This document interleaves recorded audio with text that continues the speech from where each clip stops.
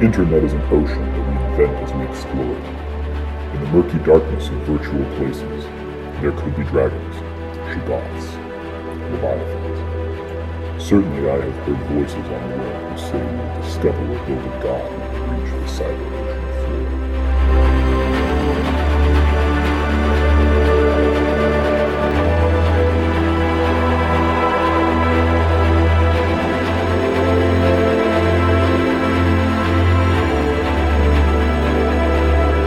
Hello everyone, welcome back to the show. Today I am joined by Corsair21, the last pirate on Twitter, one of the most well-known Spengler posters there are, and also self-published author of King of All Things. Last Pirate, thanks for coming on, man. This is a big deal for me. I've been wanting to have you on since before this show even existed, so long time coming. I appreciate it. Thanks for having me on, and you can just call me Clark.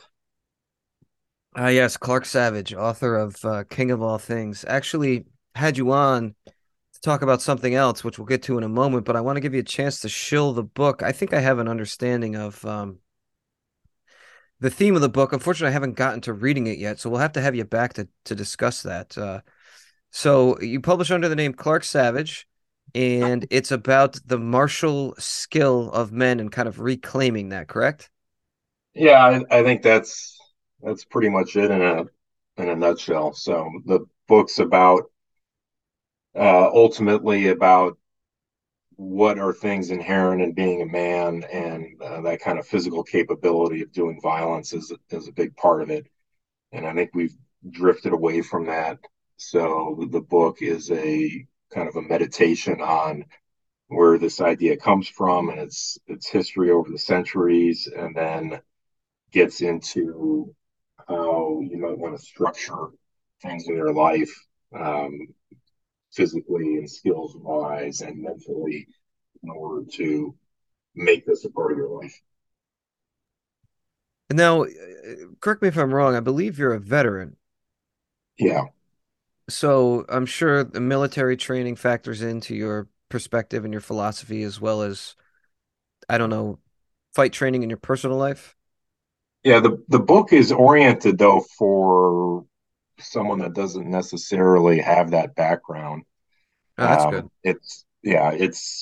It's sort of a general, the real audience, frankly, is fathers of sons, and with the objective being that, if you're a man in this day and age and you want to have your son oriented in a way that is along the lines that we're talking about, that what is your roadmap for doing that? What are the things that you should have your son getting into? Or if you're a young man and you haven't done these things in your life, then certainly for you too. But it's not. I think people with a military background, a lot of them have read it and commented on it, and it's been, I'm thankful that it's hit the mark, because they've all come back and said positive things about the book. But itself it's not necessarily a military skills book, even though that's touched on. Okay, because the question I was going to ask, if there was a form of combat training that you endorsed more than any other, but it sounds like it's the general philosophy. Um, Yeah, Go there are ahead. sections that talk. Well, there are sections that talk about that. I talk about weight training and physical training, and how you might want to approach that if your ultimate goal is martial capability, and what that might look like, and how it might be different than other athletics that people get involved in. And then I do talk about martial skills, and how someone might go about, like just a regular civilian, go about um, getting used to weapons, rifles, pistols, etc., and how you might want to approach it. So it's sort of a handbook that serves as a guide, a reference book that you can refer to if you haven't been trained in some of these areas. No, that's excellent. It actually ties right into what I'm having you on to talk about. But before we get there, one last question. You mentioned to me you're writing another book. Are you at a point where you want to talk about that at all? Yeah, I think part of the book is going to this. It's one of those things where I don't want to curse myself by getting too deep into something that's Yeah. still informative. I probably have about 20,000 words written right now, which, it might end up being 70K or so by the end of it. But um, I'm hoping to have it out this year, and it's along the lines of what you invited me to talk about. I'm going to be talking about Spengler and my views on Spengler Good. a bit, and then I'm also going to be talking about what, if you pull the thread forward from when he died in the 1930s till today, we're coming up on almost 100 years now, so 90 something years. So we it's sort of a inquiry into what, if we were to follow along on his vein of thought, where would that leave us now? What should we be doing now? Because he was pretty clear. I think we're going to get into that here shortly. That's He was dude, pretty that is clear, yeah, on what he wanted at the time. sorry, I didn't mean to interrupt, but that is literally what I wanted to talk to you about today. Exactly right.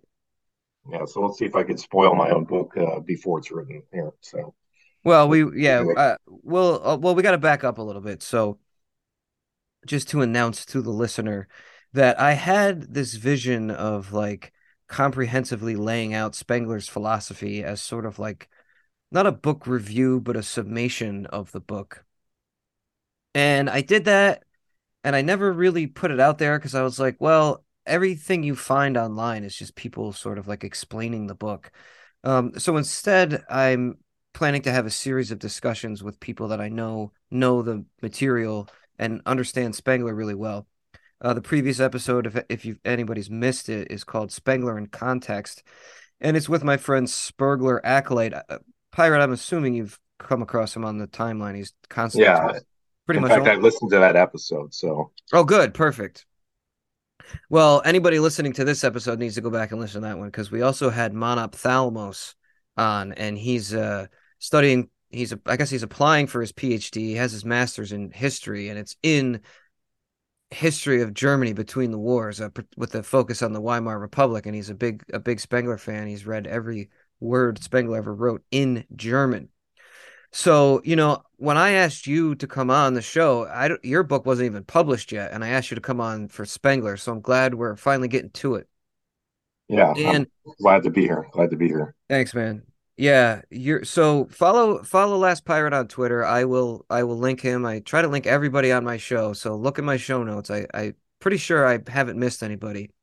Um, I've actually characterized you to some friends in the past as the only guy that I agree with every single tweet. Like, because everybody's got something you're like, oh, well, I mean, that's my boy, but yeah, he's that's a bad take. I don't think I've ever thought that about one of your tweets. I So, guess that's good then. We're on the same page on that. So, yeah, and I um, think I think we're around the same age. We're both family guys, so just to kind of jump in with both feet with Spengler, I wanted to ask you first and foremost if you would like to define how you understand the term decline in Spengler's terms, in Spengler's view, because, amongst our cadre of the people we associate with, I think it's pretty clear. But I actually think among like the general population, the concept of decline in the way that Spengler's using it is not exactly what people think of when they hear decline. I think when they hear decline, they think of the decline of institutions, that institutions decline to the part where the institution itself collapses, and then that leads to a societal collapse.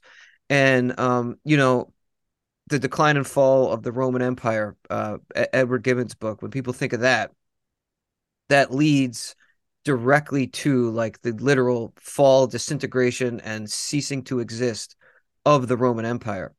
Whereas Spengler's concept of decline is one in which it doesn't necessarily culminate in societal institutional collapse.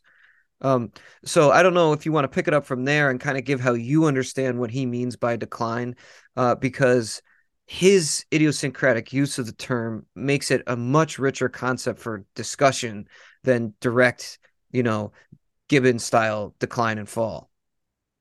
yeah, I think he's using when he uses, well, one, the word itself is interesting because he commented on the use of the word in an essay, and I think that is in English in There's a collection called Prussianism and Socialism, something like that, where there's a series of essays where he talks about the use of the word, and he um, thought about that it might even be easier for people to grasp if they think of it as fulfillment, the Ah, fulfillment of the West. So, but ultimately, I agree with that he's not talking about institutions per se. I think what he's saying ultimately is that there's a biological entity, like a macroorganism that spans generations, and that forms a culture, a high culture, which is what he was concerned with, a high culture that produces high art, that produces high works of other kinds.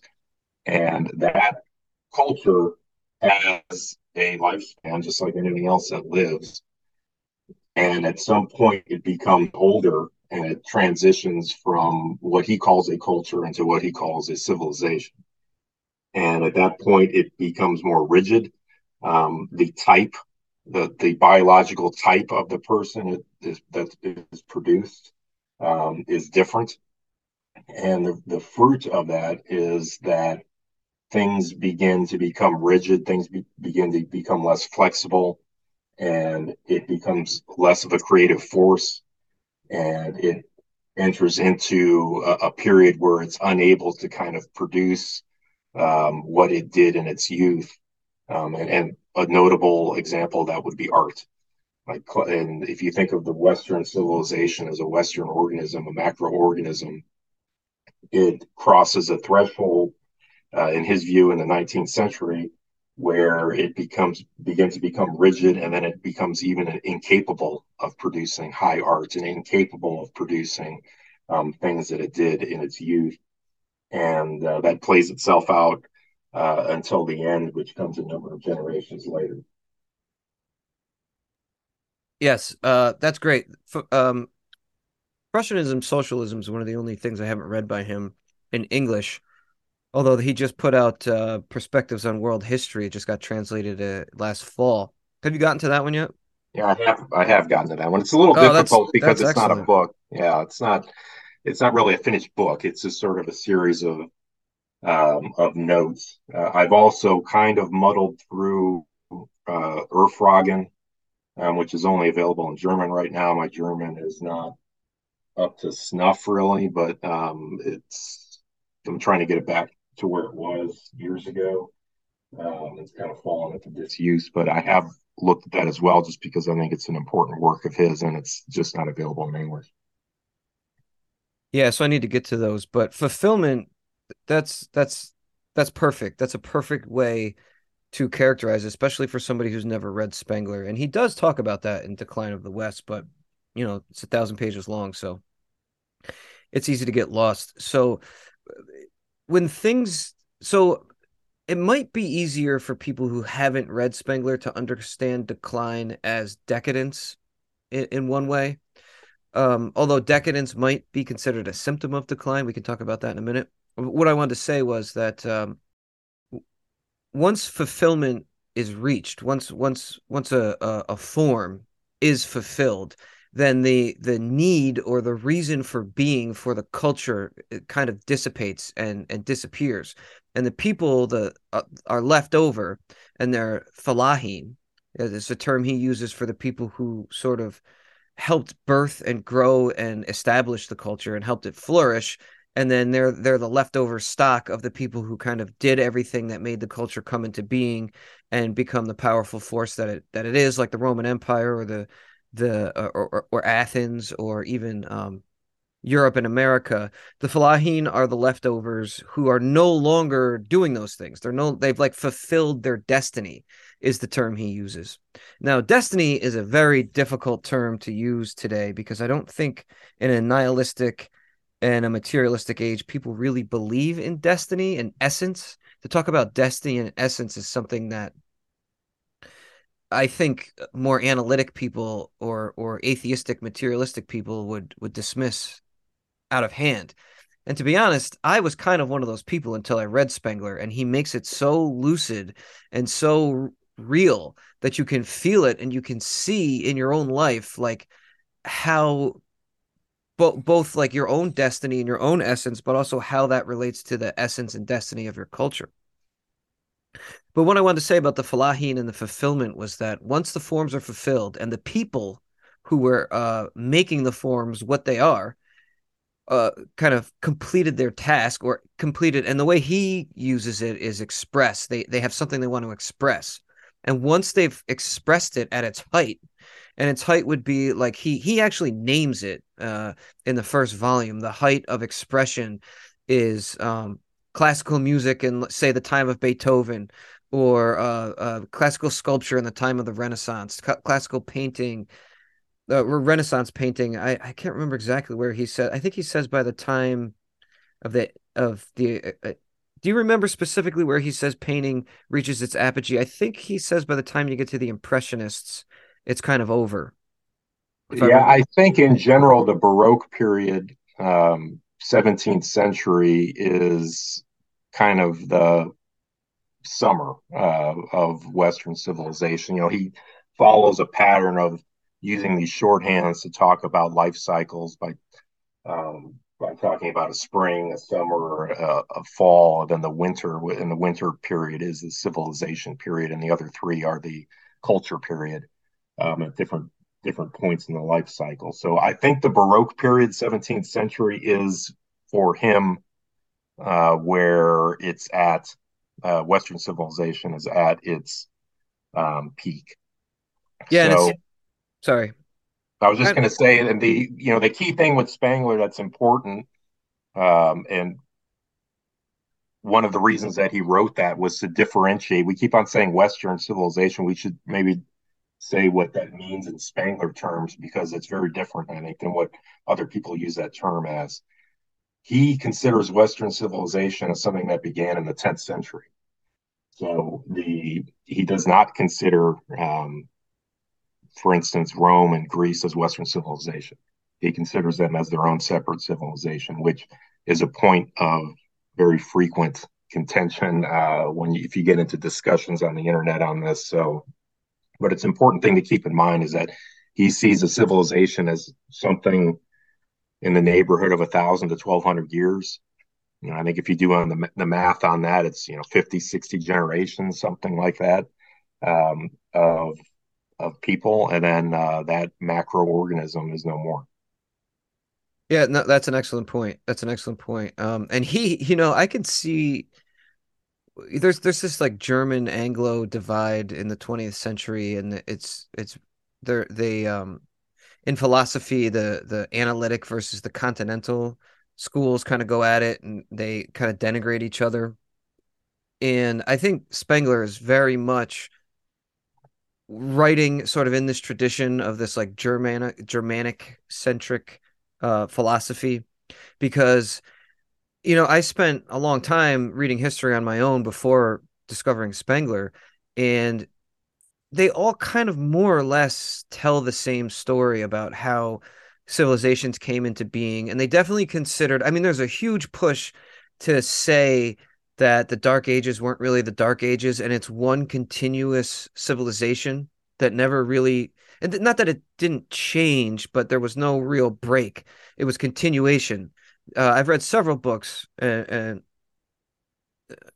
one of them by Chris Wickham. I'm forgetting the subtitle right now, but it's something about like instead of calling it like the Dark Ages, it's like the ages of transformation or something like that. The point being that like the standard academic argument is that these things started in Greece, Western civilization started in Greece. There was a little bit of a hiccup in the Dark Ages, and then continued on.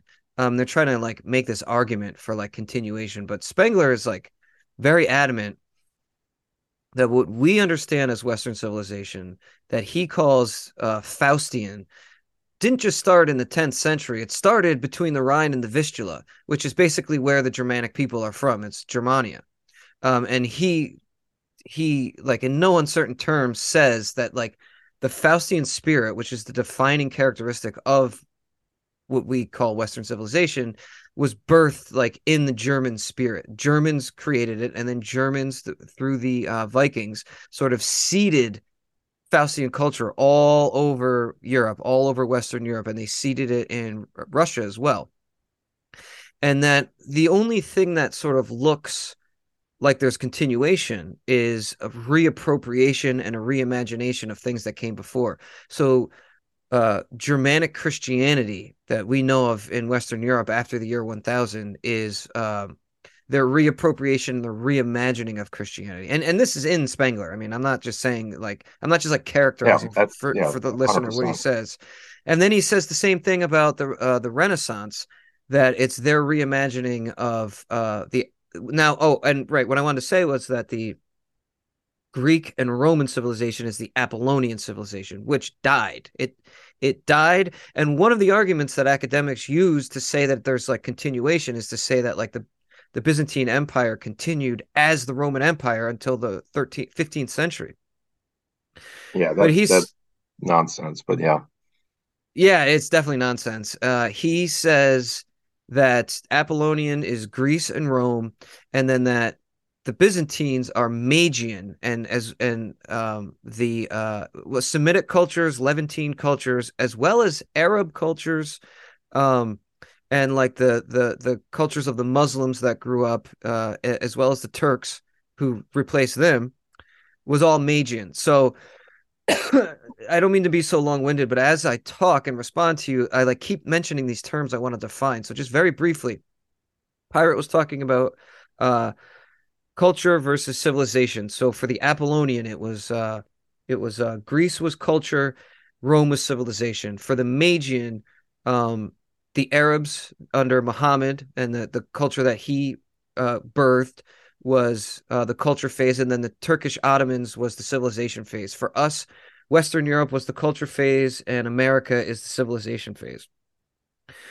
But that was a very long-winded way because I want to get back to that. I want to ask you about that, the transition from civilization, from culture to civilization in Faustian, the Faustian West. But to get back to the Fellaheen really quick, because you said something a few points back about the winter phase. I'm glad you mentioned that. So the winter phase is the end, and the winter phase can go on, at least theoretically, forever. The winter phase doesn't have to have an end, and academic historians agree with this. There are people who say that if it wasn't for the barbarians, the Western Empire probably could have remained in its decadent state for who knows how long, forever. And Spengler says this too. But the term he uses for what we're talking about, the forms, is he says they ossify. So the point I'm trying to make here is that during the culture phase, the forms are being created and then they're flourishing. And then they petrify or ossify. And the people who are living in the culture, who are no longer contributing to those forms, they're sort of just milling about in the skeletal remains of all of this like great institutions they made, art as well as law, religion, everything like that.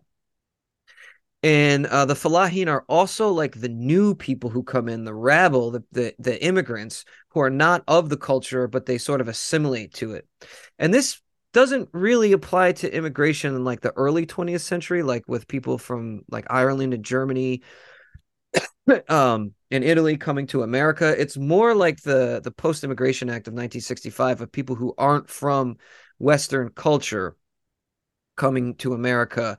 Because the reason why this is important, though, is because these people don't have it in their spirit or in their bones to like make these forms and to create the things that the earlier phase was creating.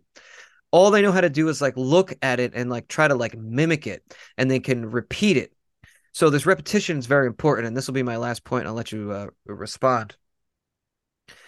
So one of many examples he uses, for example, is that like the Greeks during the culture phase were working hard, and he makes a point that they have to put all this energy, and it takes like centuries to perfect the form of sculpture. But once the sculpture is perfected, they can just anyone in any factory can repeat it. So like the statues of the emperors, which was once like a one of a kind thing, are just repeated ad infinitum and placed in every single like city across the Roman Empire. And you can see it today with, I mean, I'll let you come in with examples of like Marvel movies being repeated ad infinitum, or excuse me, I got a cold. yeah. You want me to jump in here?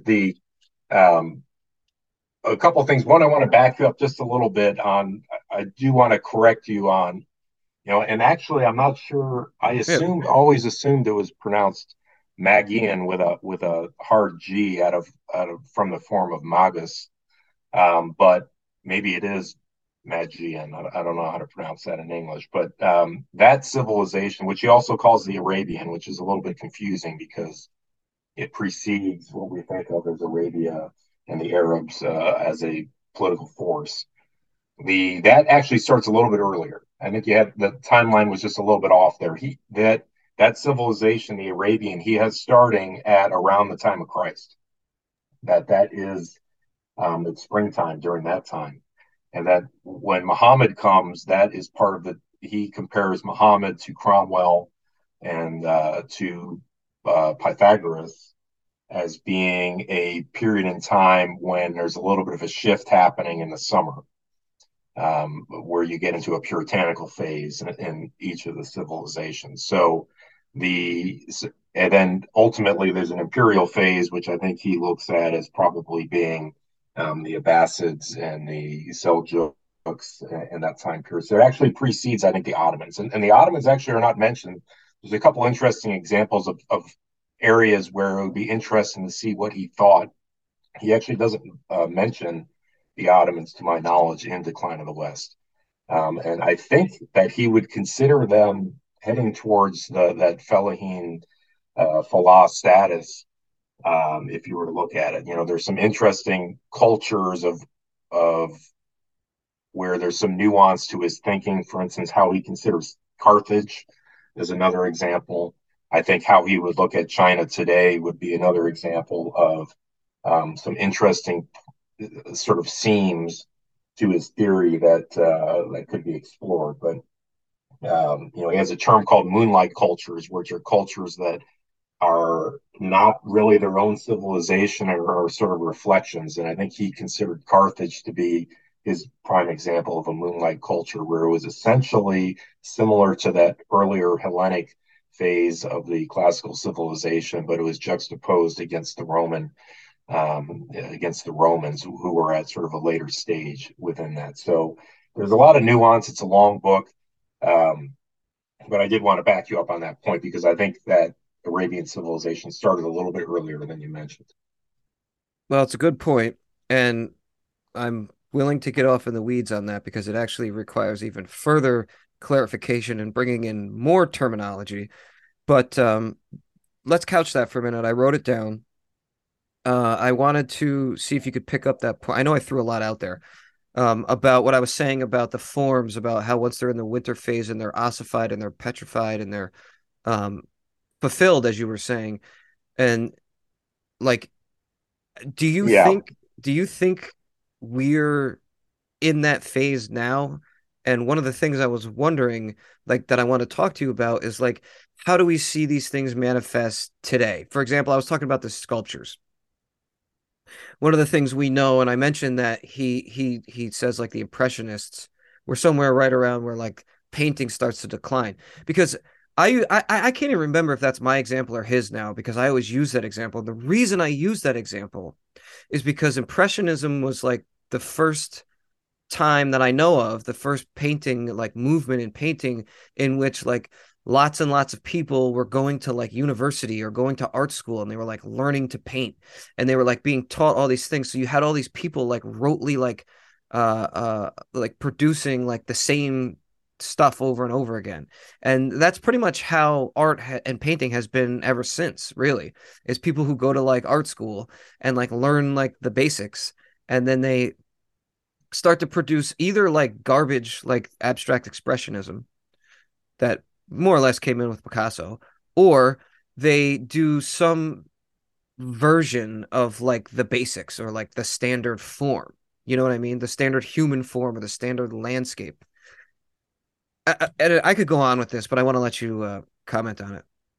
yeah. The art is, I think, a tool that he uses to help get across his point that there's a change. There's a change to the people in the culture, and the when the civilization civilization goes from its culture phase into its winter, its what he calls civilization phase, somewhat confusingly, that is marked by certain things in the people.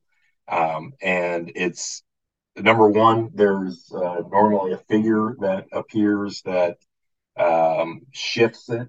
In our case, it was Napoleon that shifted us out of where we were with these houses of Europe. Um, and we went from that into kind of a democratic era. And the sort of French Revolution and Napoleon coming after that is marking the change. And for the classical civilization, he compares that the analog would be Alexander, of sort of marking a pivot. But to your point on art, one of these things that happens thereafter is that the ability of the culture to generate new forms and shapes in its art and its chosen art. And for Western civilization, he sees music as the primary art, music and painting. And for the classical civilization, it was more culture, it was more sculpture. So the newness in the forms become rigid. The art turns into copying, essentially. And you can see that with I'm not an art historian by any stretch, but I think any of us can see that Roman sculpture is pretty much straight copies of Greek sculpture. And there's not really much new that's happening there. And I think you could say the same thing with what happened with Western art, is that in the 19th century, music in particular, painting, there were no great masters that were bursting on the scene at the same rate and with the same excellence and mastery that you saw in previous centuries. And by the time you get to the 20th century, it sort of dwindled and continues to dwindle until now. There's really no one, as far as I could see, that's producing any kind of high art. And frankly, if it would disprove Spengler's theory if, in the next decade, suddenly there was a quote new Michelangelo, there was a new Bach that appeared on the scene that would just blew everyone away with something that was high art in the Western style but different. And I think that in itself, that Spengler's theory is disprovable if these types of things happen. Now, anybody that's been observing these scenes, I think shouldn't hold their breath waiting for that. Yeah, I mean, it's funny because our friend Spergler that I just mentioned has been tweeting and talking a lot. He did a podcast episode about the disagreements between Spengler and Hitler and the Nazis, and why Spengler didn't like the Nazis. And a big part of why they disagreed with each other was because the Nazis were all about like this revival and looking to the future, and they thought Spengler was a we talked about this on my podcast episode, actually. They thought Spengler was like a naysayer and a doomer, and he was like way too pessimistic, and Hitler didn't want him anywhere near his movement because he was too pessimistic. Whereas Spengler thought that, like, to put it bluntly, the Nazis were basically full of shit. And I've actually backed off because people don't respond that well to it. I've been called, a pessimist and a black pillar because I'm convinced that Spengler was right, and that there's not going to be a new Da Vinci, and there's not going to be a new Mozart. And the reason why is because it's just not possible. It's just not possible. I mean, I don't see how it could be. And I actually think like digital art is like the winter phase medium par excellence, because it's first of all, you're not even really an artist, you're like a computer programmer. But I don't mean to be too harsh. You do have to have an artist's eye to be able to do this stuff. So there is an artistry to it. But I don't see it as anything other than like manipulating software to fit previously established forms. It's not really anything new that I'm seeing, and the stuff that is new that I've seen anyway is like new in the same sense that abstract expressionism is new, where it's like incoherent and I don't want to say formless, but like chaotic. I don't know if maybe that's the best way to call it. Like I'm thinking about like refried memes and stuff like that, and stuff you see online, and it's also like mass produced. It's that's the thing about like AI art or just even graphic design is that like anybody can be trained in like a 4-year school to run these programs.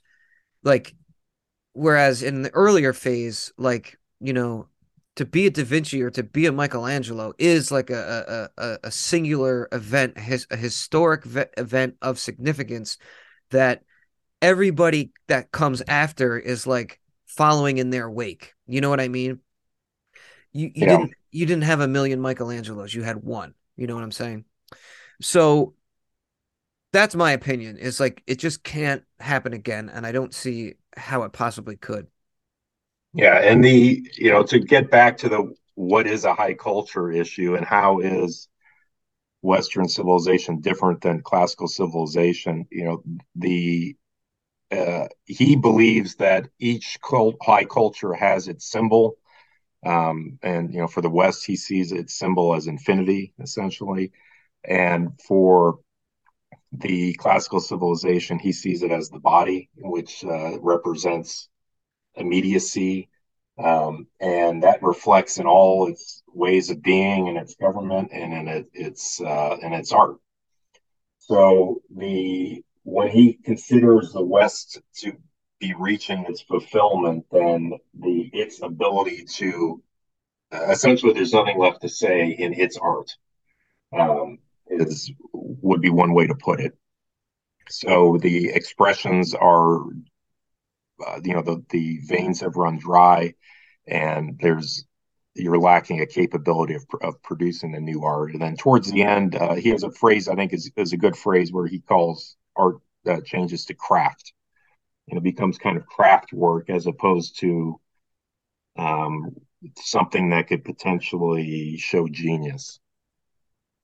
And that craft work might have some artistic element to it, and we could enjoy it. And there's pop art and things that come out and have come out in the 20th century that I think we all enjoy, like people like a Frank Frazetta, and some of these other figures. But it's pop art, right? It's not high art. It's not genius of a type that you see when you look at some of the classical Western high art. Yeah, it's not innovative. Yeah, I mean, getting into what's high art and what isn't, I think is probably a topic that's beyond my ability to relate. But I think it's one of those where you kind of know it when you see it, right? So when you go and you see the statue of David, 17, 18 feet, and you see some of these, some classic works of Rembrandt, you see the genius there. It just hits you in the face. You can enjoy Frank Frazetta, but it's not high art. The way I like to characterize it is I went to see Michelangelo's sketches. There was a exhibition at the Met in New York City, and they had some Da Vinci sketches there, which was one of the most transcendent moments of my life was to see Da Vinci sketches up close. I had seen Da Vinci at the Vatican before, but I'd never seen these sketches.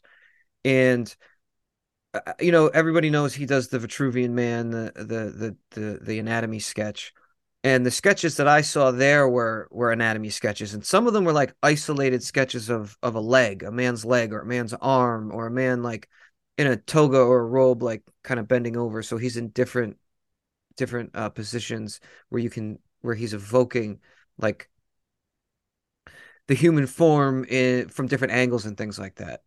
And it kind of struck me that he was more or less the first guy to depict the human form in its perfection through drawing, right? And it took like centuries of people to get there. Because like the earlier I talked about this in my Decline of Western Art episode, where the human form is like disproportional, right? And Da Vinci comes along and he finally perfects it, and he draws it in its perfection. And then Michelangelo follows him, and that stuff had already been worked out. So now Michelangelo's task is to take it to the next level, to totally bring it into its like flourishing, right? The point I'm making though is that when you bring up somebody like Frank Frazetta, who I admire, I love Frank Frazetta. By the time you get to the 20th century, this depiction of the human form in its perfection is something that like every single comic book artist can do. Like it's their second nature, and they just repeat like tons and tons and tons of copies being printed off and being sold on the mass market, and it's like this like bauble, this passive form of entertainment. And one of the things that I want to say earlier about like the fulfillment is one of the things Spengler says happens during the winter phase once the forms are fulfilled is that like the concern or the care or like the purpose of the civilization or the culture is no longer to express this thing they wanted to express. Rather, it's basically just to make money. So that like this high art that's like reified and placed, in a rich person's, gallery in Florence during the Renaissance, this skill is now like churning out mass media paperbacks or mass media comic books, basically just for money. And it's like that is like pure decadence. That is like decadence in its highest form. And that is a characteristic of the winter phase of everything is money controls everything at that point. Yeah, I think that is definitely a feature of the phase, and I think you can see that in, I believe it's in Decline of the West, but it's definitely a Spengler uh, theme that he talks about, which is that you can talk about the Greeks without talking much about money, but you cannot talk about the Romans without talking about money. That's That exactly these, right. That's and exactly there's right. there's a pivot there that happens, and I think the same thing with, you could say the same thing with Western civilization. I think you can go pretty far through what we call now the Middle Ages, which is something that Spengler didn't like, and part of the reason, his impetus actually for writing Decline of the West, was to correct this idea of ancient, medieval, modern as one continuous thing. But you can talk a lot about feudalism, and you could talk about that era and going into the Baroque era and going into the early modern phase without talking too much about finance. I think you can grasp it without getting into that, but I don't know that you can do that once you hit the 19th century and 20th century. I think it's so integrated with money at that point. And I think he saw each civilization. He named about 8 high civilizations that he saw, and he spends most of the book on the classical and the Western, but he does touch upon the Arabian culture, China, India, and he also talks about what he calls the Mexican culture, that ends with the Aztecs and with uh, the Spanish coming and overthrowing them. Yeah, I thought he had another name for it, not Mexican. I can't remember what it was now. But yeah, I think he says like I can't remember who came first, the Incans or the Mayans. But one of them, I think the Mayans are older and they're the or am I getting that wrong? The Incans are older and they're the culture phase, and then the Mayans are later and they're the civilization phase, and that's who Cortez found, chopping off kids' heads and throwing them down the stairs. So did you read? You've read more Spengler than I realized. Did you read The Hour of Decision or Man and Yeah, Technics? yeah, I've read pretty much, including letters. Actually, I think I've written everything that's in English, and I've read everything that's in English, and I've read some of Urfragen and Auf Deutsch. Yeah, But yeah, uh, the and Man and Technics is an interesting one as well, because one point that should be made about Spengler is that he's not, when he wrote one, he changed over time. I think he was reluctant to see that, but I think he did change over time. And the um, when you see what he was early on, which his first work was Decline of the West, that there was um, he had a purpose to it. And part of the purpose was to dispel some notions about how we viewed history, but then also part of his purpose was sort of a call to action. So when something that's very often misunderstood is that he wasn't trying to write this as a downer. A lot of people interpret it that way, but he was trying to sort of show what is still possible, what is necessary, what needs to be done, and what is off the table. And that was his purpose. So he was trying to sort of bring some reality into the picture. And one way I think you can look at that is if you look at a high culture as a single person, as an individual with a life cycle, that he's kind of talking to the older guy is in his physical decline, and he's splashing some cold water on him and saying that, look, there's things that you can't do anymore, but your life's still not over at this point, and you kind of got to focus on what you can still do and get to it. And that's how he approaches the book. It's in the introduction of Decline of the West, but that point gets missed a lot because people can't get over the fact that some things are now gone and off the table. I agree with you. Actually, that's one of the main things I wanted to have you on to talk about. So let's do that now. And then maybe at the end, we'll get back. I want to get back to a couple of things. I want to talk to you about technology, the role of technology in the winter phase, because my opinion is it exacerbates it, or it kind of like locks it in. And I really wonder, like, what is the potential for technology to like birth something new? And then the other thing I want to talk to you about is I want to get back to the Magian thing, because we need to talk about pseudomorphosis, because that's a very important concept that we haven't touched on. But maybe we can circle back, because what can we do? I mean, what does Spengler think? What do you think Spengler thinks we can do, and what do you think we can do? All right, so let's start with him because it's easy because he's told us, right? So both in Man and Technics, which is a pretty short read actually, that can be consumed in a day, and in Decline of the West, which is 1,100 pages or something along those lines. In both those, he has suggestions, and he does so in the intro of Decline of the West, and then he talks about it at the end of Man and Technics. And essentially, what he suggests is by saying that certain things are not possible anymore, certain types of rebirth are not going to be genuine types of rebirth. The new high art is not possible. These things aren't possible, that we should get some of that stuff out of our head.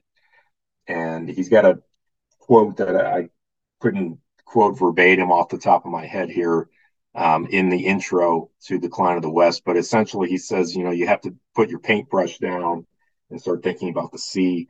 You need to start thinking about what he calls technics, which are kind of tactics for living, and get your head out of the clouds about the idea that you're going to have this big rebirth in art, and you're going to have a rebirth to your entire civilization. We're just going to snap our fingers, and he's saying that that's not possible. So you're essentially kind of, again, with that analogy that if you're thinking of a single individual, he's saying that, you're an older guy now. You're not 20 years old. Those 20-year-old things are not on the table for you. They're off the table. So what are you going to do now? And that's really where he's coming from in the book. And he wants people to get, and definitely in Man and Technics, he suggests that there's an end coming. And frankly, he thinks that there's an end to technical civilization, because he thinks that's a Western concept. And I think he makes a pretty compelling case for that, which is another thing that causes a lot of people a lot of heartburn on the internet. The idea that we could ever go to a lower state of technological capability, forever. People have a real hard time with that. But I tend to agree with him on that. But he wants people to focus on politics. He says he wants people to focus on things like sea power, things like technical subjects, and get away from some of the artsy things that we can't even do anymore. Yeah, I agree with that. I look at Man and Technics for sure, and kind of the Hour of Decision as well, but definitely Man and Technics as like an addendum to the Decline of the West, and like a last chapter, like a new final chapter, because the second to last chapter in the second volume is the form world of economic life, A, money. And then the last chapter is the form world of economic life, B, the machine. But the machine chapter is really, really short. And he just kind of like throws a couple ideas out there and doesn't really develop them. And Man and Technics feels like a full development of his ideas about technology. And then, he lays out a couple problems with technology that he expands on greatly in The Hour of Decision, which is more about politics, really. Yeah. But there are some people who think that technology could be like our way out of this, that technology could be the thing that like breaks us out of this, like I don't know, breaks us out of this decline, I guess, and births something new, births a new civilization. And you see all sorts of stuff. People throw out all sorts of stuff. Some of it's like totally ridiculous. But some of it's maybe reasonable. I mean, the most obvious one is Elon Musk trying to get to Mars. But, both Trump and I think even George W. Bush were like giving lip service to the idea of going to Mars, going to the moon, mining asteroids for minerals. I mean, a lot of these futuristic guys, even a lot of the liberals, I've heard Neil deGrasse Tyson talk about it. Some of these other guys, futuristic people, Yuval Noah Harari, people we don't like, people who aren't conservative, uh, will talk about like the potential of technology to do, to basically like take us out of the quagmire that we've gotten into with politics and things like that. And I actually don't know the answer. The right wing answer to these guys that I've brought up, by the way, is Nick Land, because he says basically the same thing. I don't know where Yeah. I stand with that. I'd like to hear where you stand with that. Spengler basically says that we basically have these tools, and please, if I'm mischaracterizing this, correct me. We basically have these tools at our disposal. We invented this. We have industry. We have all this innovation, and we're giving it up. We're letting it go. We're not using it to its full potential. And he talks about like the colored world revolution, and he talks about how like engineering is taught to Chinese people and Indian people mostly by the British. He's constantly lobbying, uh laying the decline of the West at the feet of the English. But I don't know if you want to come in there for. Yeah, yeah, he certainly has a little bit of a bone to pick, and but frankly, I think he's got a point on some of that. That he calls it a treason to technics, I think, in Man and Technics, and the idea being that technical machine techniques of the type that we have are a Western creation, did not exist in the classical world, which was pretty technologically stagnant, frankly. Despite having in theory the capability to do more than they did, and that's part of the reason why I think he believes that techniques of a machine type are a Western civilization concept, and he says that it was given away, and it was given away in part, I think, through the British Empire. But I don't think he lays it entirely on the feet of the English. I think he would openly say that the entirety of Europe was kind of giving it away. But the key point there ultimately is because the inward drive is what Right. created this, right? The inward Exactly. drive is what created this. It's one thing to copy it. It's even another thing to maintain it for a while.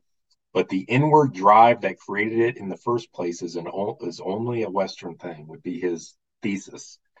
So if you string that out to its conclusion, that it won't be maintained, that at some point, some generations in the future, his view, and he says this directly in Man and Technics, that it will all come to ruin, and there will be a collapse. And I think his position would be that countries like China and Russia and other parts of the world that are not part of the West, that they will ultimately falter on technological grounds as well, just because it's not in their soul. It's not in their nature. They can copy it, they can use it now, but ultimately for them, it's a tool. Where for the Western people, we've had it as something that was, maybe not now because we're sort of the Western soul is dying, but up to a point, it was driven as a necessity, as a necessity of soul for us to do that. That's one characteristic of the Western civilization that he describes is we sought to master nature. Our symbol is infinity. We sought to bend nature like no one ever has before. And that trait will die with the Western civilization. Yeah, well, very well said. So there's like two ways for this to go, for it to die, and I guess they kind of work in tandem. And the first would be like Western people, and this totally relates to what I was saying about the forms, because it's the same thing with art. Western people will forget how to like build and maintain these things. They will lose the skills for this like intricate, uh, elaborate technology, anywhere from the space program, to rocket ships to engineering like dams and things like that. And we're already seeing this where there was a breach of an oil pipeline and like a that's run on computers. I think there was a hack or something like that, and they had to go out like physically to the pipeline and fix it. And I think someone testified before Congress that like there wasn't anybody who knew how to fix the pipeline. Like there was nobody on the payroll who knew how to fix that. And this is what happens. I mean, the later church in the Dark Ages like had no idea what to do with the Colosseum. They could never rebuild it. They didn't they had no use for it. So they stripped all the I think it was iron or whatever the metal, the girders inside. They chiseled it out with a hammer and used it and melted it down for their own purposes because they couldn't use it anymore. And they even say in the Dark Ages that Europeans talked about the Romans as if they were giants. Like they thought like giants actually lived among them because everything they built was so big. And by that time, the 10th century, people had no idea. They couldn't even conceive of the possibility of a human building that, let alone doing it themselves. So, that's going to happen to us with our painting and with our engineering and our rocket science and things like that.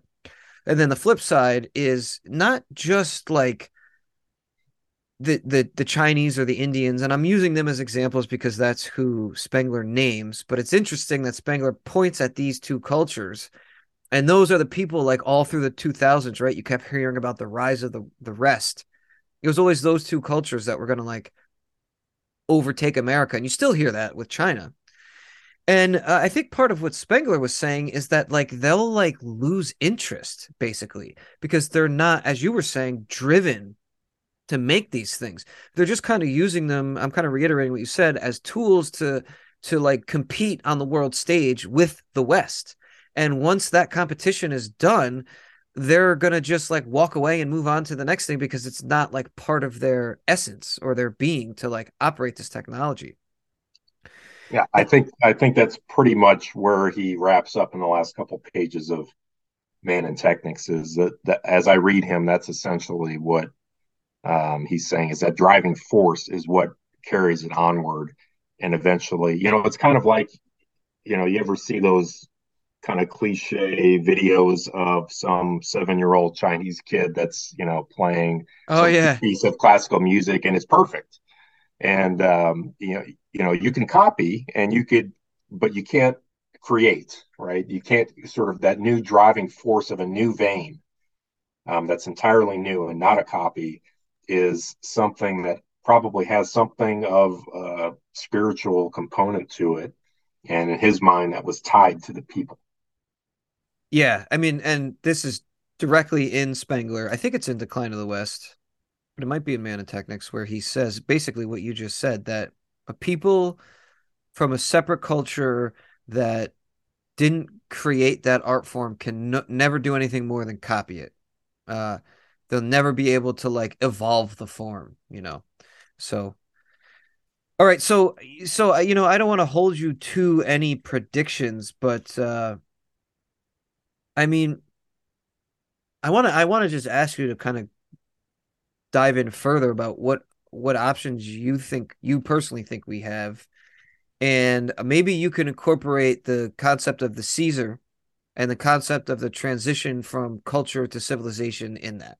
So, if you look at Rome transitioning from the Republic to the Empire, the Republic was tearing itself apart. It was in long, slow decline. There were major problems coming up that they couldn't fix, and the Caesars came along and they kind of like arrested the decline.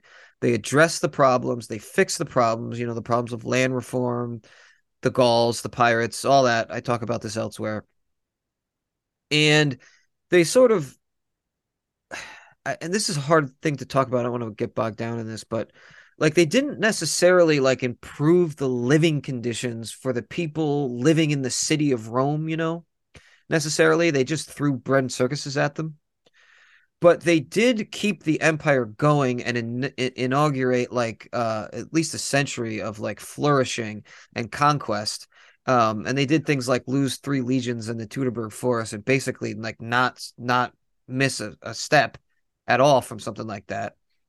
Um, that looking realistically at the Republic, it's hard to imagine, especially considering the fact that like all of their wars prior to that were civil wars.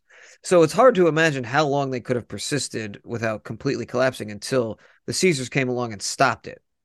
And if you look at America now, you can give some details if you want, but I think we should just take for granted that America is on a slow, steady decline pretty much since like the 50s. I mean, we pretty much won World War II. We're on top of the globe, literally, and we just like immediately started our decline, it feels like. Maybe we had, I don't know, maybe the 50s, 60s, and 70s could be considered some.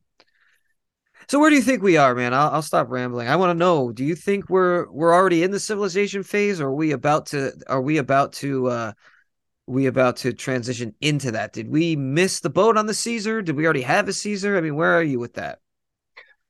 So I think I'm being kind of an orthodox Spengler person if I say that, his view was that the civilization phase started in the 19th century, and then it was inaugurated by Napoleon. That's his view.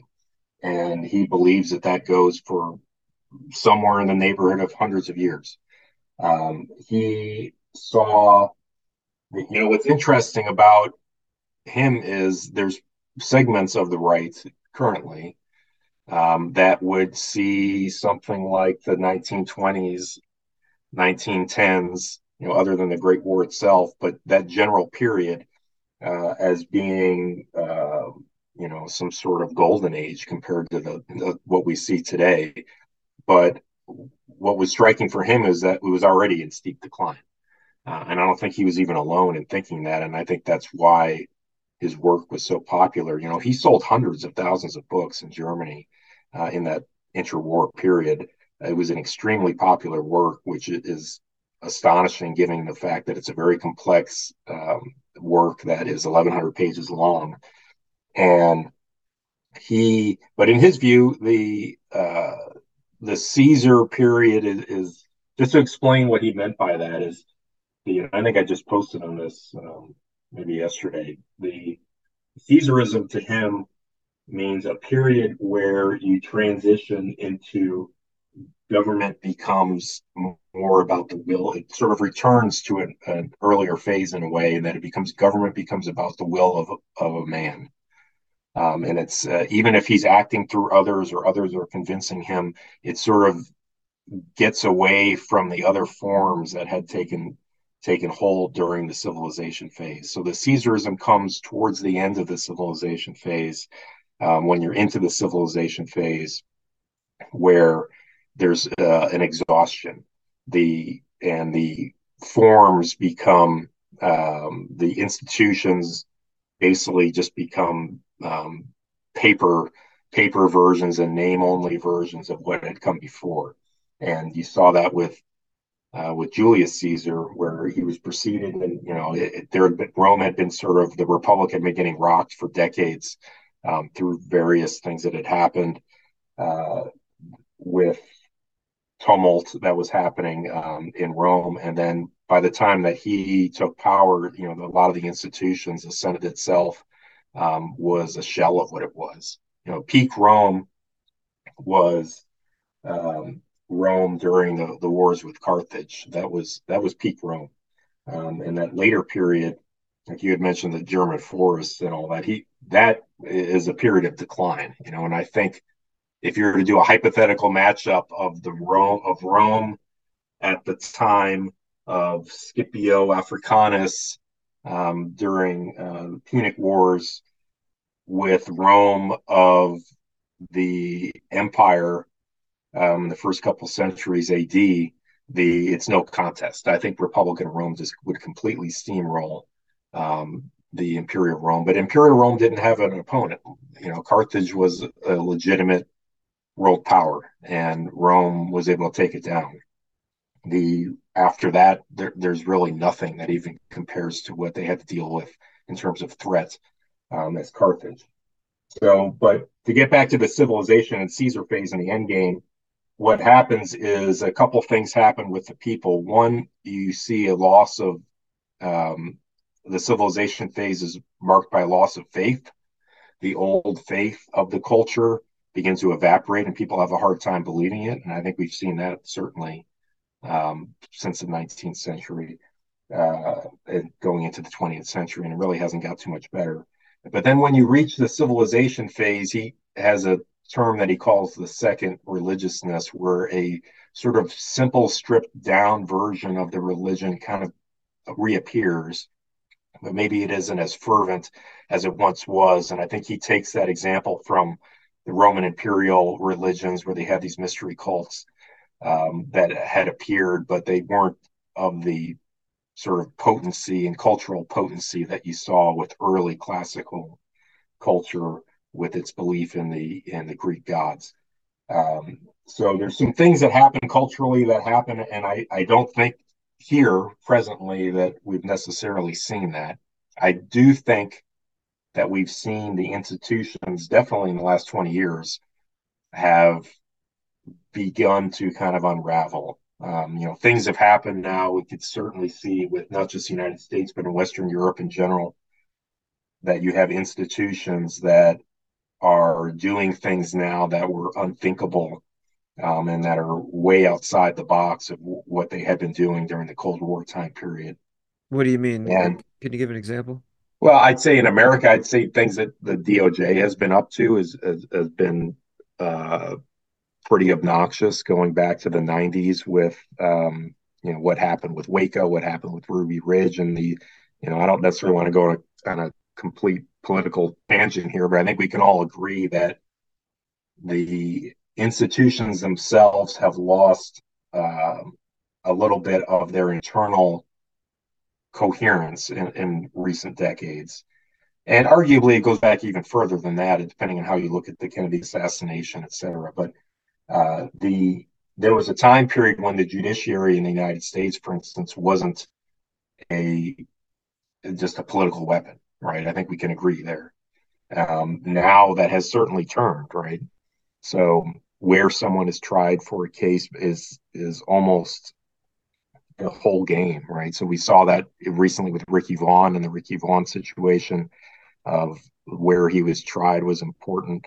And you saw that recently with the Daniel Perry case that just came out, just had a verdict recently in Austin, Texas. And what you see here, the institutions breaking down, where they're beginning to wobble a little bit, and they're becoming essentially just sort of political forms that don't have any real relation to their original purpose, and they begin to become kind of shams. And I think that was what Caesar saw. In fact, I think there's a famous quote in Latin that refers to that. The republic is just a thing in name only now. And we're starting to see that now. So that would be a sign that's consistent with what Spengler would predict. And in fact, in the Decline of the West, he has a little table, very interesting table, if you like that kind of thing, in the end of the book, where he lays things out. And there's a little in the corner of one of the tables, there's a little prediction where essentially predicts that we should be experiencing during our time presently should be around the time when we are in that period in Rome of the first century BC time period. So, there's not an exactness to this. I don't think even Spengler would claim that there's an exactness to how things and things can intervene in timelines, but the general trend is going to be similar. So does that mean that we have a Caesar that's on the horizon? I'm not sure, because there's a complicating factor, I think, in that, which he talks about in Man and Technics, of that as technology grows and as Western technology uniquely grew, there's a primacy to the organizations and what he calls enterprises, and that there's a tension between that and the sort of singular individual vision that he describes as quote Caesarism. So I'm not sure how that would reflect and how that would play out in Western culture. And in his vision, this happens in every culture. The obvious example is Caesar himself, Julius Caesar himself, but he sees that something similar happened in Egypt, where there was a disruption around the Hyksos time period, who were probably Aryan people, maybe Semitic people, but I think Spengler thought they were Aryan people that came from the north and kind of ravaged Egypt, ended up being a centuries-long struggle, and then ultimately Egypt kind of reasserted itself and entered an imperial phase. So the imperial phase happens in every culture exactly, but I'm not sure that you can identify a particular Caesar, for instance, one person in Egypt. He certainly can in the classical culture. So it's unclear exactly how this is going to play out, but there will be, if you follow Spengler and you accept Spengler, his prediction anyway is that there will be a true imperial phase, which we are probably in at this point, I think. Well, that's the question. I feel like if we're yeah, in, I'm not trying to cut you off, but if we're in it, I feel like we're fucked. yeah. I mean,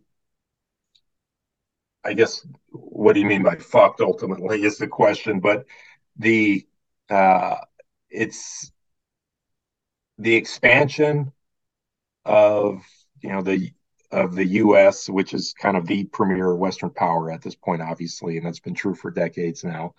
The the expansion of the U.S. across the world, I think it's hard to look at that anything other than an imperial type projection. I think there's really not much disagreement on that point now.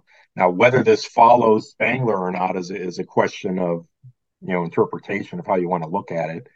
But the general trend line, I think, has been shown to be true. I think Spengler's predictions, he made some predictions about globalism in a speech in 1923 that were eerily accurate. And this is way before anyone was talking about these kinds of Yeah, things. he was way ahead of the curve.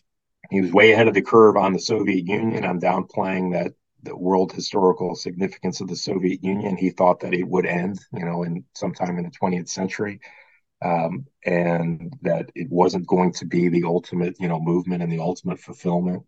And I think he was correct on that.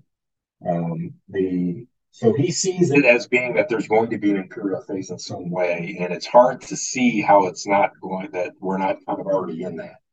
So how that plays into the quote Caesarism that people like to graft on, I'm not sure. But he certainly is.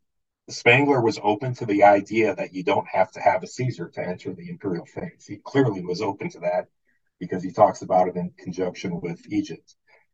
The In the Egyptian example, which is not a prominent part of the Decline of the West, but it's there, and you can see it even in his charts that he includes. The So it might be that we are entering this imperial phase or in it, without there being a Caesar, and you speculate as to why that is, but I think it's certainly a possibility.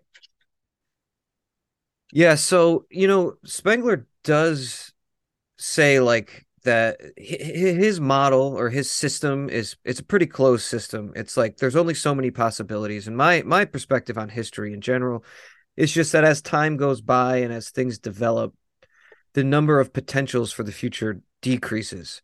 And things can only go one of a few ways, one of a very limited number of ways. And I think the future for America is pretty it's the future is not, I don't want to say the future is not bright, but the future is certainly not, the possibilities are not endless in my view. And the reason why I said, like, if we're in the imperial phase, which you could make an argument that we are, I won't make that argument here, but I'm hoping that we're not, because if we're in the imperial phase, my opinion is that we're fucked, because we have illegitimate rulers who, as much as I disliked, every president of my entire life, especially like George W. Bush, I feel like those guys, his cabinet and his people and the neocons really did a lot of work to just totally dismantle and fuck this country. And I think Obama's main failure, I'm not a fan of Obama either, never was. His main failure was that he didn't really like fix any of the problems or set us on a different course or a new course. He actually kind of like set us on course for like a whole new set of problems that weren't even around until he came along. But I still consider the people running the country now to be the most illegitimate of all of them. And my thing is, and this brings me into a lot of conflict with like everyone, basically. My perspective is like, now that these people have power, I don't foresee them giving it up. I don't see how we can get out of it. I definitely don't think we can vote our way out of it. And some of these people, right, a lot of these people are holdovers from before Trump, like Biden himself, Blinken, Samantha Power. I don't think she's in the cabinet, but she's around still. Janet Yellen, several other people. They like already felt the scare, and whoever else is behind the scenes pulling the God knows who, George Soros, everybody else. They already kind of felt the scare of like what it might look like if their policies are they're finally like called to task for their policies and the things that they're doing to the American people, when the American people have someone speak for them. Trump clearly put the fear of God in these people, and they already got a taste of what it might be like for them to be voted out and for them to be for the people to really have a voice in our political system. And I just can't envision a world in which these people give up their power again, because they have a bunch of machinations and schemes that they want to see through to completion. And they can't do that in a true democracy. So the reason I say that we're fucked if we're in the imperial phase is it's like just this forever. It's like we're Byzantium now. And the only reason why I talk about the Caesar figure is I don't see any other way than by having some really strong-willed, rich, like limitlessly rich person who's also charismatic, has ideas, has people behind him, has the will of the people behind him, and whose ideology, I don't even want to use the word ideology, whose ideas are opposed to those of the regime. So Trump certainly fits the bill, but I think it's too late. I think his ship has sailed. I hate to say that. He's still like the best candidate. He still has like the best ideas and the best policies. And he's the guy that I would want of everybody in the political landscape. He's the guy that I would want to be the president. I don't foresee them letting him run. I don't foresee them letting him get the GOP nomination. I don't foresee them letting him get into office. Who knows what the hell they'll do. So anyway, I'll stop ranting now because your time is limited. But the reason why I hope we're still in the transition phase and we're not in the imperial phase, and the reason why I keep talking about the Caesar figure is because that, for me, in my opinion, is like the last hope of the West. Because if someone else doesn't come along who's not of the regime and doesn't supplant the regime and basically like bring them to heel, like Augustus did to the Senate. And he did a lot of things that I probably could get in trouble for talking about. So let's just make an offhand reference to the prescriptions.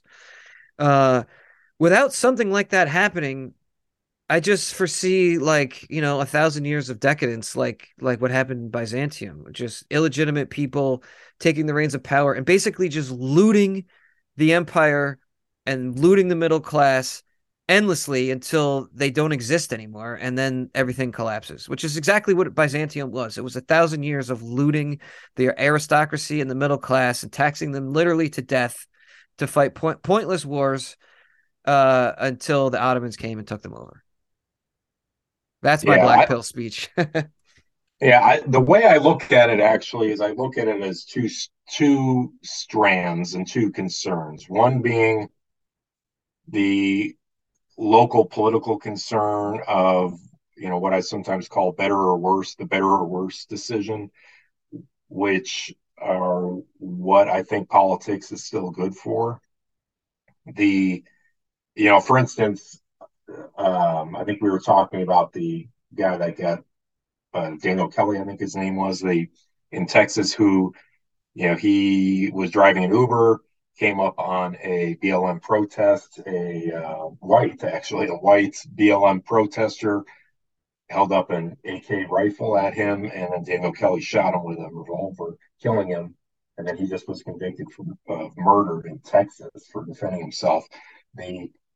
But notice that it looks like, knock on wood, that Governor Abbott of Texas is going to, through their process, their unique Texas process, hopefully get him pardoned. That, though, is a particular concrete thing that politics can help us in, which is getting people that have actually some power that are better than the alternative, right? So, if that was to happen in New York, California, et cetera, that governor is not going to be pardoning anybody, right? That guy's going to prison for life. So that's a real thing, that where when people say something along the lines of, politics is useless and all that, it's certainly not useless for that, right? That immediate concern of, even things like the trans and all this other stuff that we're assaulted with in our society. It can be better or it can be worse, and I think politics helps there. But the larger question is the Spenglerian question is, what is the trend line of the civilization as a whole? And I think that it's done. I mean, that line has already been carried out. And in fact, it'd be an interesting question what Spengler would be writing and urging if he was alive today. Because even in the 30s, he was saying,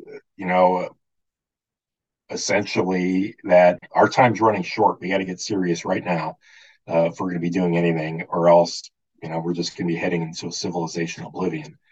Now, as you pointed out with the fellahs and the fellaheen, that it doesn't mean that life is over. It just means that your civilization as something that produces high forms of a type is over. And I think we're pretty much there already. I think it's over. Clearly, there's no art that's being produced. The people themselves are relatively degraded. I have a section, and we're not talking about my book today, but the section in King of All Things where I talk about a very interesting Civil War strength test that was given to Civil War veterans, that where their pound for pound strength was far in excess, despite having no gyms, was in excess of what we see today, pound for pound. So there's been a physical degradation. We see that in even in things like fertility, sperm counts in males, testosterone, that there's a physical biological decline that's happening, even of the whole. But Spengler believed that the civilization was made up of essentially an elite, and there's a type, sort of a noble type, whatever phrase you want to use for it, and that type eventually biologically evaporates. And I think that's already happened. So, trend line, we're heading down that road regardless of what we do. But I still think there are things that can be done that make it better for us. And I also think there's still possibilities to life that uh, are there, even though the civilization itself is, in a very sad state right now. Yeah, yeah. Well, I mean, that's why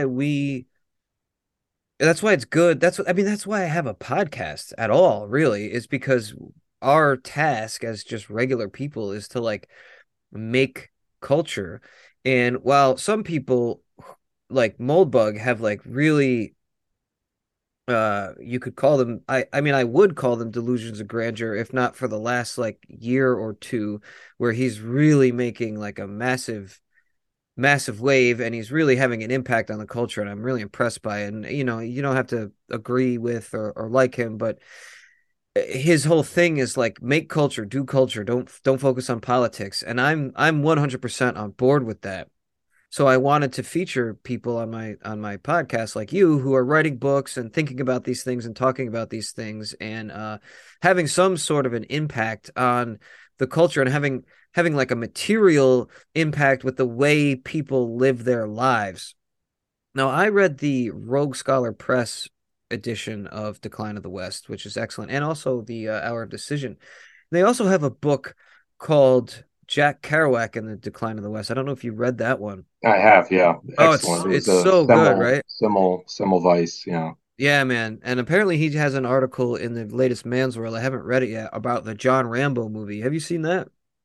I have not seen that. Yeah, me neither. I got to watch it and read that article. But my point in bringing that up, that book is really important to me because I loved the Beats as like a 18, 19-year-old. And now to read Spengler and to find out that, Ginsberg, who I don't like, and Kerouac, who I admire, and then Burroughs, who I like half of him and half of him I'm disgusted by. But he's a good writer. To find out that these guys all read Decline of the West and like were conscientiously, this is the key. These guys were conscientiously like accepting that Spengler was right, decline is real, and that they themselves were the Fellaheen, and that they set out to like make culture in the face of decline, like conscientiously to sort of like revivify their own personal life, their own personal experience, and they had this like huge revivifying effect on American culture that, you could say what you will, it was a mixed bag, certainly, of course, the Beats and the hippie culture and everything, certainly a mixed bag. I'm not fully endorsing them, but I do think we should definitely take them seriously and pay attention uh, to find out that they knew that they were facing the same thing we are and they set out to try to like have some sort of effect. I think like that's probably the most we can do, and it could down the road have like major long-term positive effects on American culture. So anybody from you writing your book, Curtis Yarvin writing for Passage Press and his blog, Zero HP Lovecraft, who's been on the show, and go down the list. I mean, everybody who's been on my show. If you're on my show, it's because you're one of the people doing that. And because I think part of decline is that the machinations of the political process are more and more over time taken out of the hands of the people. So it starts with the aristocracy and eventually evolves into democracy. So people like actually have the chance to like help run their country and they have a republic and things go well for a while. And then it all starts to fall apart and it starts to ossify into an oligarchy or into an empire or into whatever you have as Caesar. And this is the last thing I'll say, and then we can wrap up. I don't know if you have any last thoughts or last words, but I do want to give you the last word. The last thing I wanted to say was that what you were saying about what happened in Texas and the Governor Abbott may I want to make two quick points about that. He may pardon this guy. The first point is that we're supposedly in a race war in America. There's supposedly this like racial war going on. But when you look at like Kyle Rittenhouse, a white kid who went to a protest supposedly ostensibly about Black Lives Matter, he shoots three white people. And then this case in Texas, it's a white guy shooting another white guy at another Black Lives Matter protest. So this is like a civil war, basically. And I'm not the first to come to this conclusion. I don't know how you feel about that. I'd be interested. This isn't even really a race war. This is really a civil war between two like factions of white people. And the fate of this guy Perry, Daniel Perry, I think his name was. I hope he gets off. I hope he gets pardoned. But I don't see it as like exactly the same way you do. I don't necessarily see it as like a proof that like politics still works. I see it more as like ramping up of factionalism, and it's coming to like a boiling point where people are actually killing each other and people are actually like facing like life in prison, and that these are the problems that the republic and the regime like either can address, A, or B, they stoke it because it's anarcho tyranny where they're able to easier control and maintain power. These are the types of things that make the people primed and ready for a Caesar figure. It's this sort of like endemic political factional violence. And I had some other points to make, but we're running out of time. I wanted to let you come back in. I don't know if you have a rejoinder to that, but I do Yeah, see that as like part of the long, slow slide, either into like Brazilification or Haitiification or South Africaification, which are like nightmare scenarios in my opinion, or the Caesar, like priming people to be ready for the Caesar. yeah. I think on the Daniel Perry thing, if I wasn't trying to imply that politics works, I think was what you just said, that, but just that it on the margin there is such a thing even now as better or worse, and that would you rather be Daniel Perry driving your Uber and be fortunate that you're in a state that would have a governor that would pardon you, or would you rather be in a in another state where that is absolutely not a possibility? And that's where I think that there still is a margin. There still are things that are better or worse. We saw that during the COVID lockdowns too. Um, that there are areas in the country that are better or worse to be in, and that there were governors that said we're not going to lock down or we're going to unlock sooner, and then there are other areas where they're still trying to have people locked down in 2022. So that's where I think politics can make a difference. But where I don't think it can make a difference is sort of reversing the Spenglerian decline. I just think we're way past that at this point. The overall, I would say that I would like to make a kind of concluding point that I differ with Moldbug on many points actually, but on your point that you mentioned of his about creating culture, that uh, I have a little bit of a kind of a turbo Spenglerian view on this, and that I think that we have to be orienting our people on techniques. I think we have to be focused on carving out some kind of autonomy in this world so that we're not just uh, our people, our families, our lineage, our kin are not bombarded with what we everything that we deplore about our society today that you see all over the timeline on Twitter. And but I think the way to do that is to have our people focus on that. And what do I mean by being focused on techniques? I mean having actual skills and capabilities, whether those are in the political side, whether those are on technical engineering side. That I do think that we have to be reaching for power and not, and to the extent that that differs from reaching from art, then I think you got to choose reaching for power. And that's where I still fall in line with what Spengler was urging, 90 years ago when he was saying that, we got to put down the paintbrush and start thinking about the sea. Yeah, and definitely no disagreements from me with really any of that. I just worry that in the hands of these illegitimate overlords, that technology will never do anything more than like subject us to ever increasingly absurd iterations of like pornography and pop music or whatever or whatever the hell we're seeing. I mean, have you watched a kids show or movie? It's all this like AI garbage that like most of it is like it's like worse than the hand-drawn cartoons we had in the 80s. You know what I mean? Like none of this stuff is being used. I mean, sometimes you see like a good example here and there, but for the most part, like, people make like such a big deal about something like Avatar. Okay. And it's like, okay, maybe it's good and you like that, but it's not really like creating any sort of like cultural renaissance. It's not really utilizing the technology. It's just eye candy. It's just pop eye candy. Um, uh, I mean, I'm like stumbling over myself trying to give examples. There's so many of them. Uber, right? Like we have these cell phones that are going to be this like revolutionize our lives, and all it does is like you can now get McDonald's delivered to your house. I think you need a true, and I'm not like refuting you. I think you agree with me on this.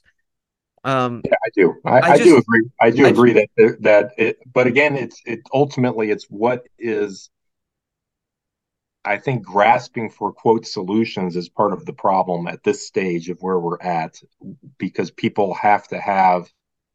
It seems like they have to have the solve for X equation handed to them before they take steps forward, right? So the my point is that work that's put in emphasis that's put into techniques so that we do have little toeholds of power, and that there is some sort of narrow, because the other question is what is we, right? There's people that would be very happy with dialing it back to um, Spengler's time period in the 20s and 30s, where he thought it was in terminal decline and totally decadent, and he thought music during that time period was garbage.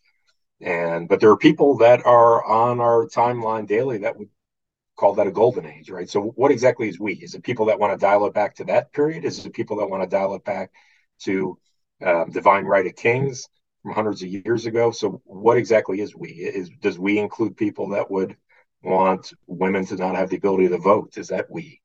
You know, the I think we all fall in various stages of that. You know, for me, I tend to want to be pushing things further back, because I think it was better generally then. But at the same time, I don't think you can do that.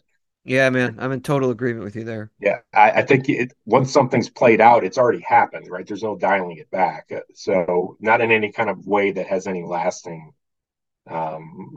ability, right? You can't just sort of LARP as a divine right of kings, aristocratic monarch in today's world. It's just because it's gone, right? That sentiment is dead. So uh, but ultimately, what can we do is we can carve out little we's, right, of people that we tend to agree with and family members and kin. And we could carve out something there for ourselves and have some kind of meaningful lives. And again, I'll just go back to the individual example of a lifespan under Spengler, that if you were to turn to someone and say, you're 65 years old, you've Right. got an illness, it's going to kill you in 10 years. What do you do? Right. So that's kind of where we're at. We're at this sort of point of what do we do? So the what some are doing is they're going out and spending the rest of their time searching for a youth potion, which I don't think exists. And then other people are maybe wanting to kill themselves because they just have to, they can't see their own mortality. It's just impossible for them to grasp, and they call it black pilling or whatever. Like, is it black pilling to say that you yourself, Astral, are going to die one day? Is that black Yeah, pilling? I know To me, it's not. exactly. Yeah, I It's not. agree. So, but I think that's where we are, and we have to carve out some kind of meaningful existence and something that we could pass on to our descendants and kin and I think that requires techniques, and I think it doesn't require going to Burning Man and all Yeah. this Burning Man nobility that Yeah. was rightfully chastised for. But I just don't see, I guess the sticking point, I don't mean to like harangue you about this, but the one sticking point for me is I just don't see how we get from here to there without like a Caesar figure. I don't see how we like grasp the reins of technology because this has been a decline in the use of technology since the 70s. I mean, what have we invented since the 70s that are like good for civilization and useful and like improving the lives of like humanity and like helping us reach new, heights of culture. I can't think of anything. The internet, Yeah, I mean, the yeah. internet You is have the the big internet, you one. have personal computing, and you have maybe some other things on the margins regarding energy, maybe, and probably some other subjects that escape me. But technics means more than technology, right? So I think I should clarify that Oh, he yeah. talks Well, about technics as being the strategy of living. So that means I think something like a lot of us follow Rich Barris, the um, pollster, who is probably one of the, even though he's relatively neutral, he's not really too much of a right wing guy, I think, when it comes down to it. But he's someone that isn't hostile to the right, certainly. And he understands how to win elections. He understands how to get across the line in certain counties of the United. That's knowledge. That's techniques. The but we, you know, aren't pushing our people in that direction of learning these things. Of how do we get I think some people feel positively about someone like a JD Vance in Ohio. The how do we get more of that in power, and not necessarily because we think it's quote the solution that's going to reverse a Spenglerian decline, but because it's better and it allows us to carve something out. And just as that 65-year-old man that's facing death in a decade, he's not hallucinating that there's a potion that he can swallow that's going to drag him back to age 20, but he still can find a meaningful life and he could still have something more as opposed to something less to give to his descendants. well, yeah, I'll leave it there. But my estimation is that things have declined and deteriorated so far for such a long period of time, and the left is becoming so insane that we don't really have time. We like Blake Masters just lost. Trump got kicked out of office. Like I just don't feel like we have time to like do any of that anymore.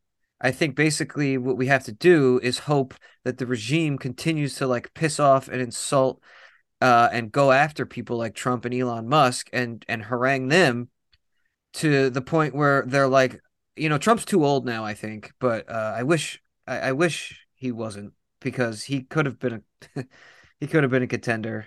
And who knows, maybe I'll be surprised in 2024. And I don't like to get too political. I actually don't mind DeSantis and I would vote for him. The problem is I think they're trying to use him to divide the Republican base against Trump. That's the problem. But I think he's Yeah, great. I I, agree. I, I wish I moved to Florida before the pandemic. I mean, I Um, think he's willingly accepting that role. yeah, and it's disappointing me. And I said the same thing in November last year when he won big in Florida, and I had some people come at me for it of stoking division or whatever, but it seemed obvious to me that he was shifting towards he's gotten in bed with the wrong people. Yep. I think he's a politician, by the way. I don't think he's anything special other than he's done good things in Florida, but I think he's kind of showing what he is right now, which Yeah, it's too bad. Sorry, I didn't mean to interrupt you. yeah, no, but I agree with you that it's things are bad, but I think again that we should be thinking a little bit about bifurcating the issues of halting this massive decline versus what do we need to do so that our kids have better lives than they Right. might get, right? That we're heading towards a state where our kids and grandkids are going to have absolute shit. So the what can we do to make that better, regardless of where we're heading in the Spenglerian sense? So I just think it's an important thing to be thinking about, but I don't disagree with you. And I also think that it can be a waste, though, of this. There's a little bit of a sense you get sometimes of people kind of waiting for a Caesar notion, and I'm not Well, sure that's that the I see problem. it. Yeah. Yeah, I'm not sure that I see it because Trump, there were the makings of that, but he didn't have a 13th Legion, did he? So it's just a guy, right? So the at some point that kind of person is going to, Caesars in history have force backing them, and I just don't see where that would be coming from at this point. So at some point, we're waiting for a Caesar means that our grandkids are worse off. Yeah, well, stay tuned. I don't know if I'm going to release this episode before I do this Twitter space, but I'm having a shameless self promotion. Sorry to be so gratuitous with your time, but it's to a point though. I'm making a point to your point, which is that we're doing a read through of Moldbug on Twitter Spaces that I'm hosting. So look out for those. And the last one is going to be to discuss about the way Moldbug envisions a transition of power from the democracy we have to like the CEO monarch and the board of directors that he says like should rule the country. And I intend to game a few scenarios about how that can happen.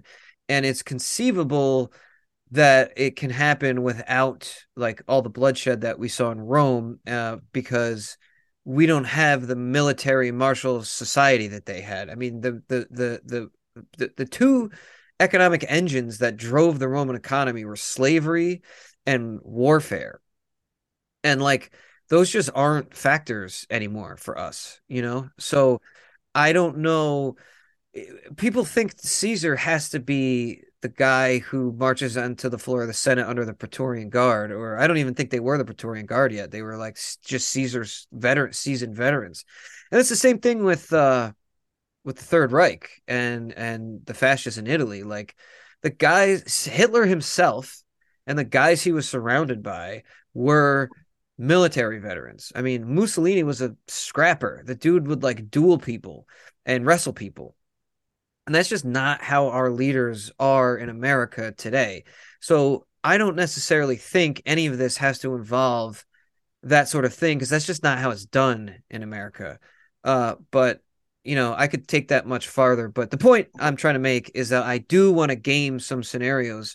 And I don't know if you do Twitter Spaces. Maybe you could join us in that discussion. It's not going to just be like I'm going to use Moldbug's idea of how the transition of power could happen to start a larger conversation about like how do we get from here to there? How do we get out from underneath the thumb of the regime? Is it realistic to think that that's possible? That's a possibility. Yeah, just send me the invite or whenever that's happening, and let me know, man. Cool. Cool. Well, we didn't get to the Magian civilization. I wanted to discuss that, but it's really not really relevant to the thrust of the conversation we were having, but it is interesting to talk about. So you'll have to come back. Yeah, I'd love to come back and keep talking this. As you could see from my Twitter account, I gratuitously, probably to the point of nausea for some people, talk about Spangler. So I'm always up for it. Yeah, I've been the same way, and I haven't talked about him that much on my podcast, but I've like been surrounding myself with basically you, Spergler, and Monophthalmos so much lately that I'm like, let's just take it to the pod. Let's just do a bunch of episodes on Spengler. So there will definitely be more talk on Spengler. This was a good primer, though. You know your stuff really, really well.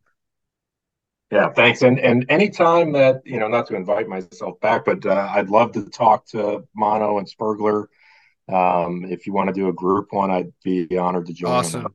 Dude, that would be like ideal. That would be the ideal scenario. I think we wanted you to the first time, but there was a scheduling conflict of some sort. Somebody like had to do it right then and there, so we had to do it. So I followed up with you, but I'll tell those guys. I mean, I invited Spergler on tonight, but he couldn't make it. So I'll tell those guys we'll definitely do it. There's a lot more to talk about. Yeah, yeah, sounds good. All right, thanks a lot for your time. Hey, thanks. You have a good one. All right, man.